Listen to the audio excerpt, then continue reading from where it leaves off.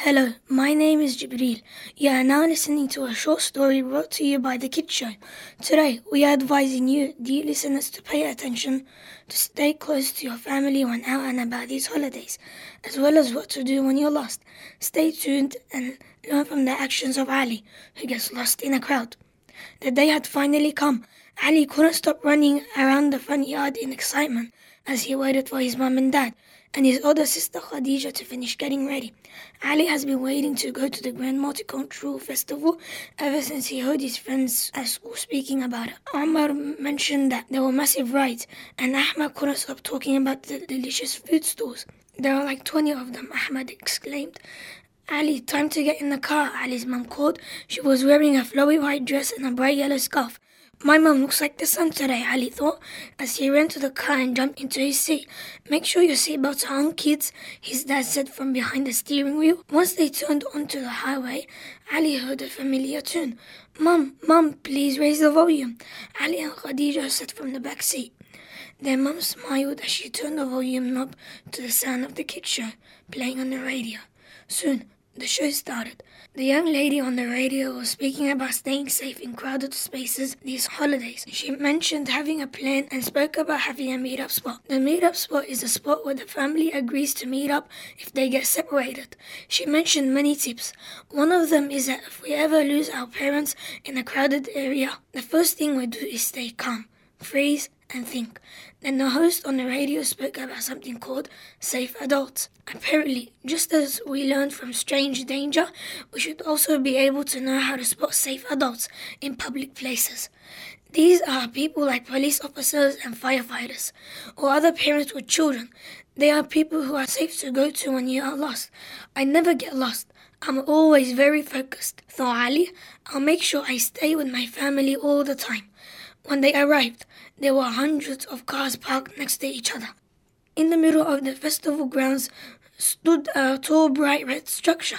It was a hot air balloon on the ground, and on the balloon in big letters was written, "Welcome to the Grand Cindy Multicultural Festival." See that red balloon, kids, Mom said, pointing at it? This will be our meet-up spot in case anything goes wrong. Ali continued to look around until he suddenly heard the loud sound of drums beating in a beautiful rhythm. The sound grew louder and louder until young men in white clothing appeared. I'd love to learn how to drum like that, Ali said as he turned towards his mum. But his mum was not standing where he thought she was. Ali looked right and left and turned in circles. No one from his family was around. He was so stunned by the drumming man that he didn't realize his family had continued walking.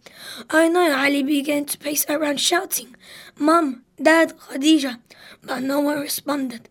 Ali felt his heart pounding faster and heat rising to his cheeks as he began to panic.